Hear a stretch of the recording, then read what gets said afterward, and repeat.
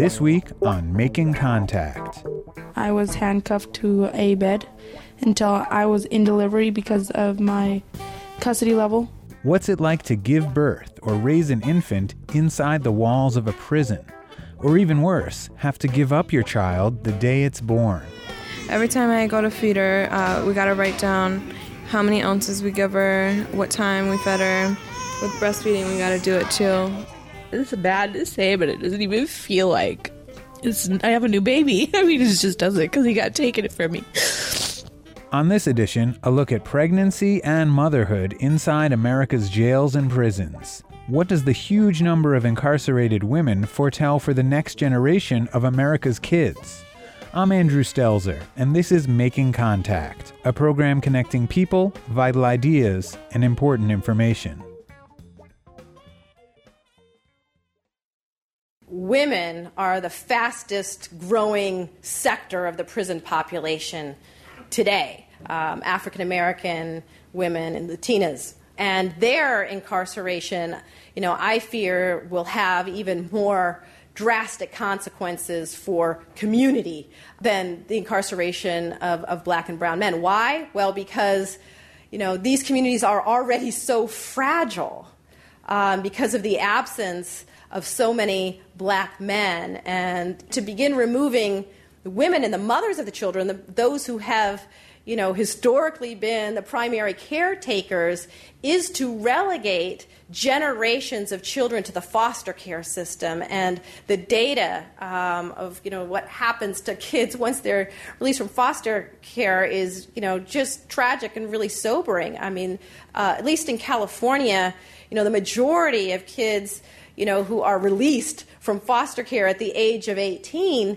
wind up in prison in less than 3 years. So really, you're sentencing those children. When you incarcerate their mothers, you are sentencing those children to a lifetime of institutionalization.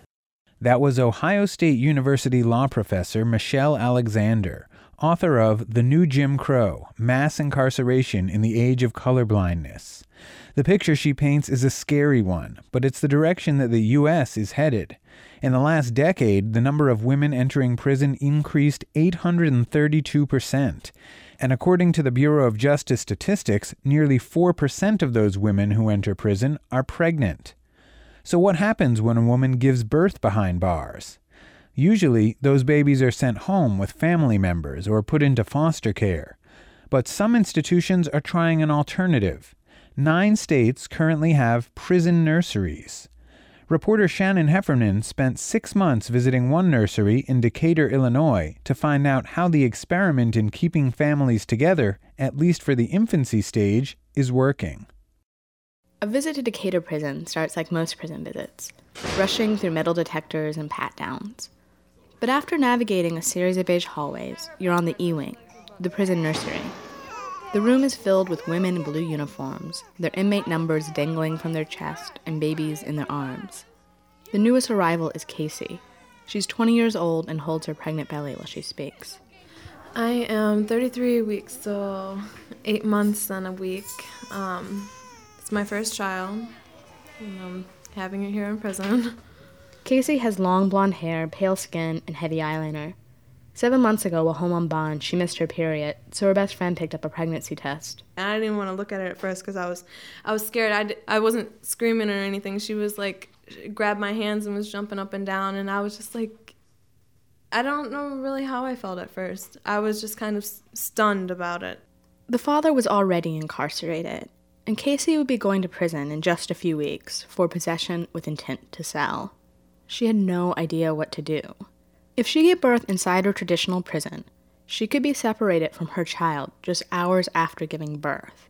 If a family member wasn't available to take the child, then the baby would go to foster care. Under the Adoption and Safe Families Act, Casey could lose her parental rights in 1.5 years, maybe never seeing her child again. The prison nursery provides an alternative to all that. But for Casey, the choice between letting go of her baby or bringing her baby behind bars was a hard one. I kind of felt selfish at first for being in this program, and I'm not gonna be able to cook her home cooked meals when she starts eating and stuff like that. it's hard. It's hard because of where I'm at. And, you know, when I got in trouble, I wasn't really thinking about my future. And then I got pregnant when I was out on bond. So, I mean, I didn't do this to punish her. I just have her best interest at heart. The combination of a prison and a nursery felt strange to Casey at first. Everything seemed mismatched. Heavy metal doors slammed shut over the sounds of cartoons on the television. On one wall, a mural of cartoon ducks, Huey, Dewey, and Louie, had been labeled with the names of prison staff. One of them is the warden, Susan Creek. It's very strange for me to open a door in the morning and go into my office and there to be babies there. The warden herself even embodies this strange clash of worlds. She has tough, tan skin and seems in charge of whatever room she walks into.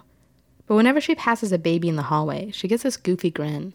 I spent almost 18 years working in the men's division.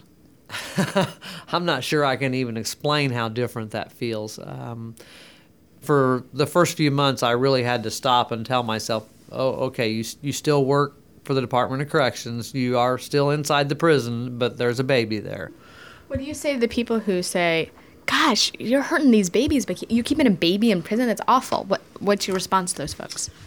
The only thing that a newborn baby, I think, is very aware of or concerned about is whether they're being cared for and loved. And there is no doubt they're getting all of that. Do you know how much Mommy loves you? A few weeks after our first interview, Casey went into an early labor and gave birth to a baby girl. Oh, her name's Kimura. It's a strong name, and she's a strong baby. She's got big eyes, and she's got the perfect little nose. That's my family's nose, my side, my mom's. She looks just like me. She's got her dad's feet. I despise his feet, but she got them. You see? But other than that, she's perfect. Baby Kimura's father, the one with the ugly feet, is also incarcerated. So Casey isn't allowed to communicate with him, even by mail, even about things like the birth. It's supposed to be in the newspaper today where I'm from, so hopefully he'll get those within the next couple of days and he'll know. But I wasn't able to tell him myself, which sucked, because she's 9 days old, so, you know, and he doesn't have any idea that she's born and she's beautiful. Since giving birth, Casey spends 3 hours a day in drug treatment and classes, and the rest taking care of her baby. If we have breast milk, we store it in here, which is with my roommate's. She's a milk machine. Today, Casey is feeding her baby, and for the most part, it seems pretty normal. But there's a constant reminder that she's inside a prison, and her choices aren't entirely her own. We have to ask the CO, the officer that's on duty, for the formula, so it's a little process here. Every time I go to feed her, we gotta write down how many ounces we give her, what time we fed her. With breastfeeding, we gotta do it too. Like, we just come out here, we'll write down how long we fed her on each breast, and then they'll sign it. Casey says having the prison bureaucracy involved in every little aspect of motherhood can get overwhelming. But she's been surprised at the benefits of raising a baby around other women. Like, the first couple days when I was breastfeeding or whatever, like, I was completely drained. And they were like, we're taking the baby for a couple hours and you need to go rest and stuff. If I was at home right now, you know, I'd probably live by myself. I think I would be just a wreck at home, like, you know, wondering if I'm doing everything right and changing her diaper right, everything. Like, do I wash her hair yet? I mean, it's just a completely foreign thing to you if you haven't been around it. The other women teach Casey not only how to be a mom, but specifically how to be a prison mom. Remember how Casey was worried that there wouldn't be any home cooking around Kimura? Well, using Commissary, a small store where inmates can buy hygiene products and snacks, the other women have taught her how to make special recipes. The women on the E-Wing say that mashed up sour cream and onion chips with water taste exactly like a baked potato from the real world. But Casey's favorite is the birthday cake another woman makes using a long list of Commissary ingredients. The little chocolate cupcakes with the little white squigglies on it. 2 Snickers, 2 Reese's, 2 Milky Way, and 2 Hershey bars. And somehow, I don't know how she made it, but it tastes like a cake, and a really good cake at that. Everyone shares food for special events. There's a sense of community. Exactly the sort of thing that could have helped these women on the outside. For instance, a few months after Kimura is born, Casey has gallbladder surgery. and all the other women gather together to take care of Kimora. Casey's still sore when she gets back, so one of the women is helping her change Kimora's clothes. That's fine. I think she's about to start pooping. She might be. The woman helping Casey is named AJ. She's part of a separate program on the prison's E-wing, the reunification program. These mothers didn't give birth here. Instead, they have older children who don't live inside the prison, but can come and visit their mothers in their rooms. AJ says she's loved watching Casey become a mom. She's a first-time mom, so she asks a lot of questions, and they're cute, but I like to give her advice. And, I have had 2 kids, and so I do know a little something. Women in the reunification unit, like AJ, watch the nursery babies while their mothers are in drug treatment. AJ says being trusted with another woman's baby, even though you're in prison, is a big honor. It's changed the way she thinks of herself.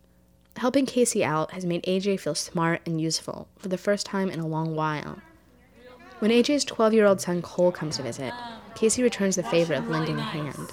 We're getting ready to make this birdhouse, and he's going to take it home for his grandma. Even though they aren't actually related, Casey and Cole act like siblings. I couldn't interview Cole because his mother AJ doesn't have the parental rights to grant me permission. But he nods his head in agreement while his mother AJ tells me about him. What do you think it means for him not just seeing you in the visiting room, but getting to see where you live? He loves it. He loves all the girls. Do lots of girls on the unit give him advice and stuff? They try. He says that he's not the dateable type. And the girls are like, you are so handsome, and you're going to have so many girlfriends. And he just is like, no, I'm the matchmaker.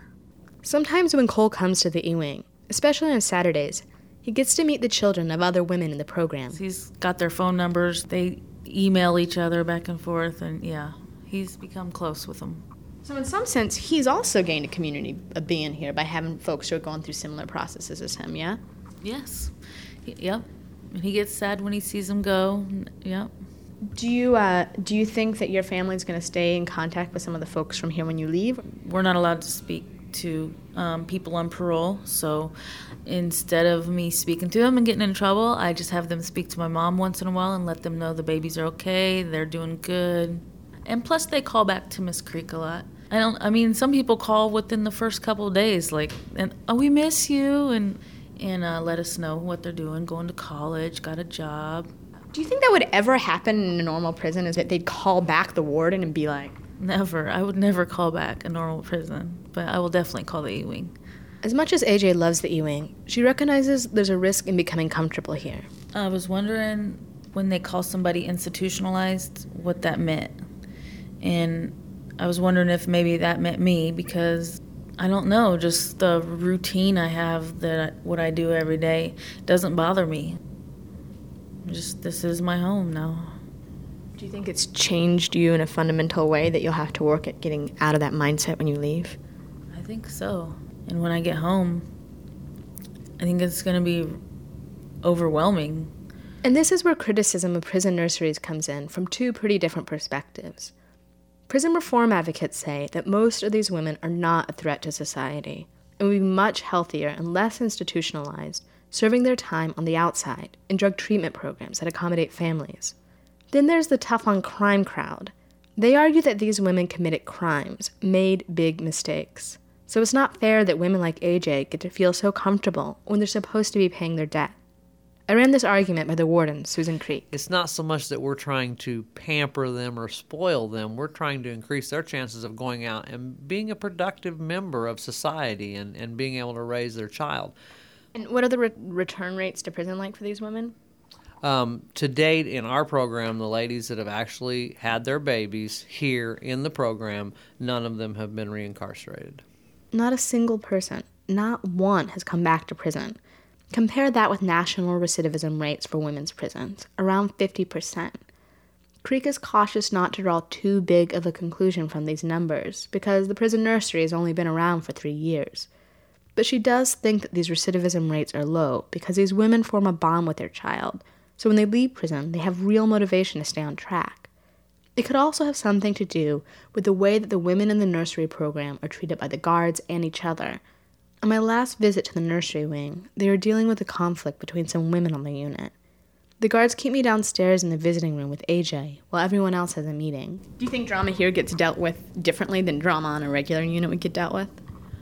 Yeah, definitely. They don't have meetings on other units.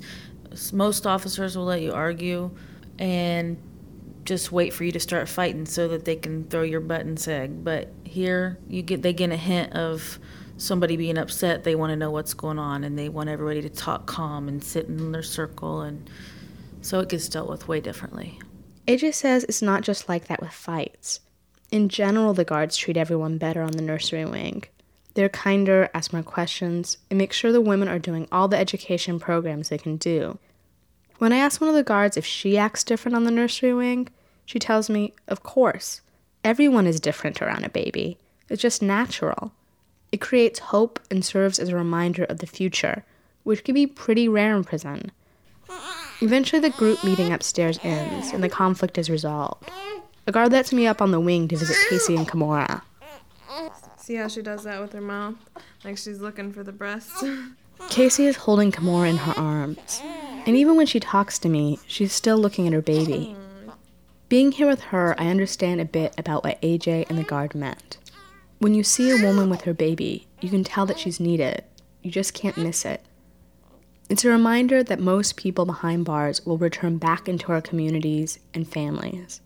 And whether or not they're able to live up to it, most of them will be needed by someone, a child, a parent, a neighbor. It gives a sense of urgency to the question, how will we return them to the world? Kimora furrows her brow. She looks like an old woman the way babies can. Casey places her hand gently on Kimora's head.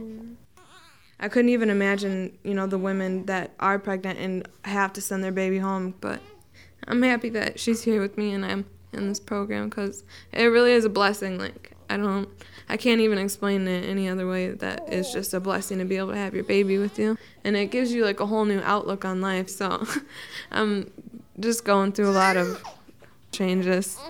Last month, Casey led a group of women in her class in a song as they sent off another woman to go home. Someday, not too far away, Casey will go home too. Together, the more we get together, the happier we'll be. For Making Contact, I'm Shannon Heffernan in Decatur, Illinois. Friends and my friends are your friends, the more we get together. The Time on the Outside project is produced with support from the Soros Justice Media Fellowships program of the Open Society Institute. We'll be right back.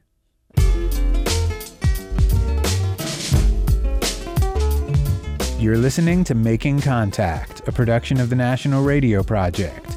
If you'd like more information or for CD copies of this program, please call 800-529-5736. Because of listeners like you, this show is distributed for free to radio stations in the U.S., Canada, and South Africa. To find out how to support us, download shows, or get our podcasts, go to radioproject.org. But then an angel came one day, told me to kneel. While that prison nursery we just heard about may be a promising experiment, it's still a rare exception. For most women, the way their pregnancy, labor, and recuperation is handled by the correctional system has a lot to be desired. But there are some advocates for pregnant prisoners on the outside, working hard to provide access to those behind bars. Making Contact's production intern Shauna Ray brings us this story about the Birth Attendants Prison Doula Project, who offer their services at the Washington Correctional Center for Women in Olympia, Washington. Go inside yourself for a moment and imagine the intensity of labor and childbirth. Imagine you're about to embark on an exercise of physical will, that in the near future you will encounter a massive hurdle, one that must be confronted to get to the other side. Now imagine that you are approaching this challenge without family and without loved ones. Instead, you'll have a guard standing watch, possibly with shackles around your ankles, wrists, your arms restrained, enveloped in each contraction without the ability to move. Now, compound all of this with the anxiety of not knowing if you'll get to keep your child. The first 24 hours may be all the time you have to hold it. For a majority of women who find themselves giving birth while serving their sentence in a correctional facility in the United States, this experience has traditionally been their fate. And it is this tradition of laboring in isolation that the Birth Attendants Prison Doula Project is working to change by bringing their doula services inside the Washington Correctional Center for Women. What exactly are the services of a doula, you may be asking? The role of a doula is to advocate for a woman during labor and birth, or answer any questions that she might have about her pregnancy and her labor, and a doula also provides postpartum care. That was the voice of Huki, program coordinator with the Birth Attendants Prison Doula Project. Though the word doula is Greek in origin, the concept is multicultural, present wherever there are women and mothers supporting each other through pregnancy, labor, and birth. And in the case of doulas who bring their services to incarcerated women, Huki says their presence fills a crucial gap. Working with incarcerated women, it's a little different in that, generally speaking, prisoners aren't provided with a lot of information. And so we bring in pregnancy books, we bring in postpartum books, child development books, and then we also provide a space for women to look to the wisdom that's already there in the prison, because there's a lot of women that come to our support groups who have children, have had multiple children, and so they can answer a lot of those questions for each other. Really a big part of it, too, is just to provide a space to witness women in their experience of being incarcerated and being pregnant. According to the Women's Prison Association, the large majority of women in U.S. prisons and jails are first-time offenders, serving time for non-violent offenses. Property and drug-related arrests make up 2/3 of incarcerated females. These women are often survivors of physical and sexual abuse. Compound that with a lack of mental health care, the war on drugs, and mandatory minimum sentences, and you begin to humanize those women living behind bars. As a society, we forget about people who are incarcerated. We don't want to think about them, or we put these labels on them as criminals. Really, they're just women. And beyond the debate over whether detention is the best way to handle those crimes, it still remains that in order to have the healthiest outcome, an expecting woman requires certain fundamental things. According to the Young Mothers United Incarcerated Young Mothers Bill of Rights, proper prenatal care, medical examinations, and screenings are amongst them. Underlying all these things is information, and that's the core of what doulas provide.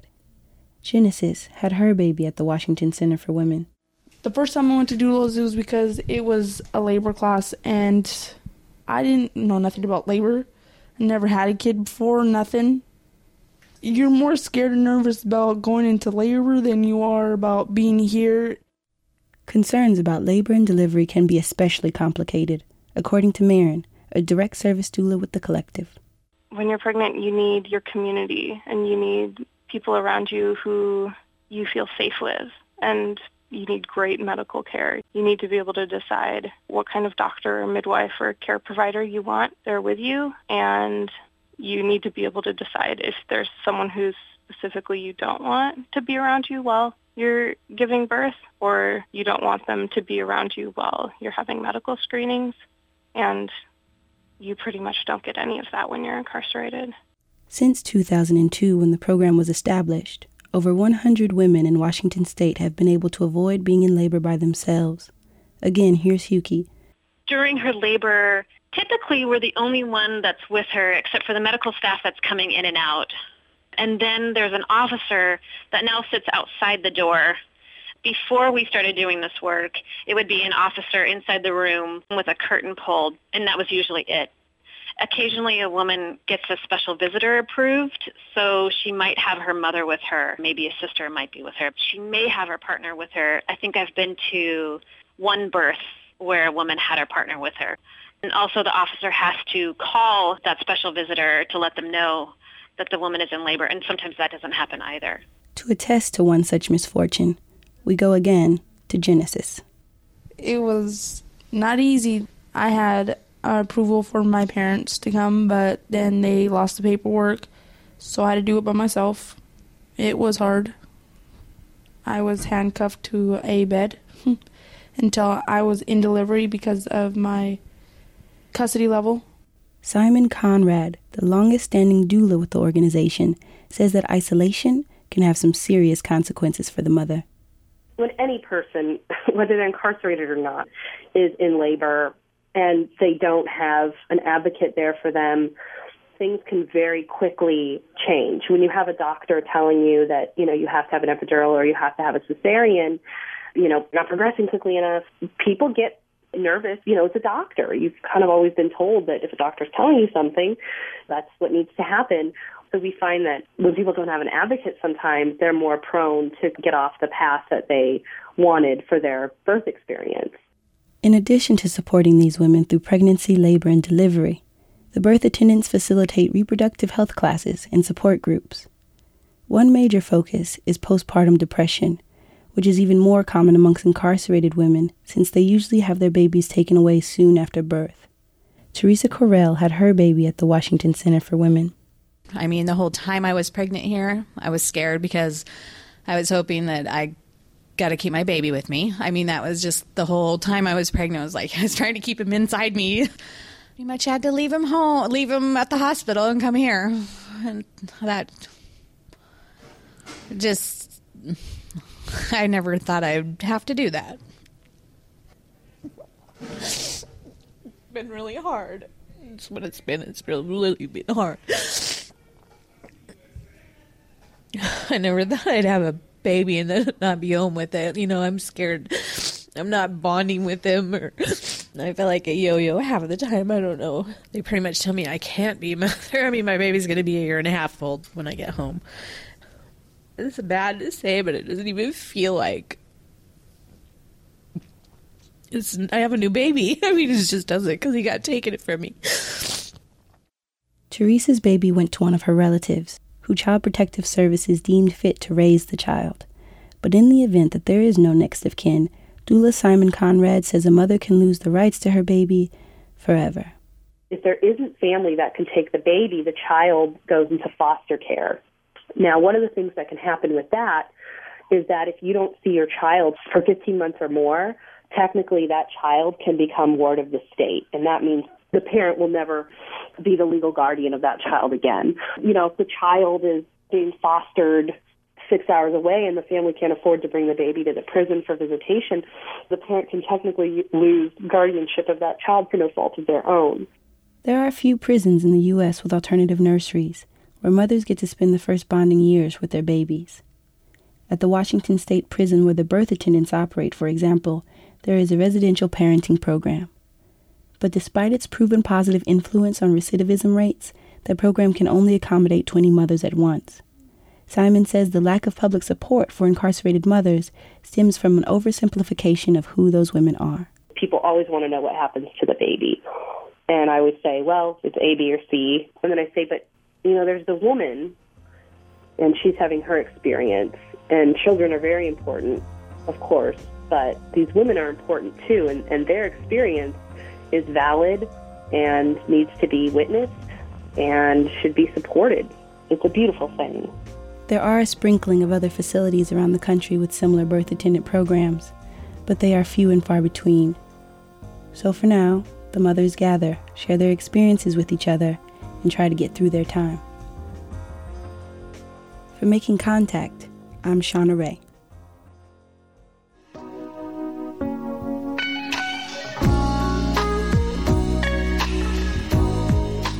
That's it for this edition of Making Contact. For a CD copy of this program, call the National Radio Project at 800-529-5736 or check out our website at radioproject.org to get our podcast, download past shows, or help make a difference by supporting our work. Thanks for listening to Making Contact.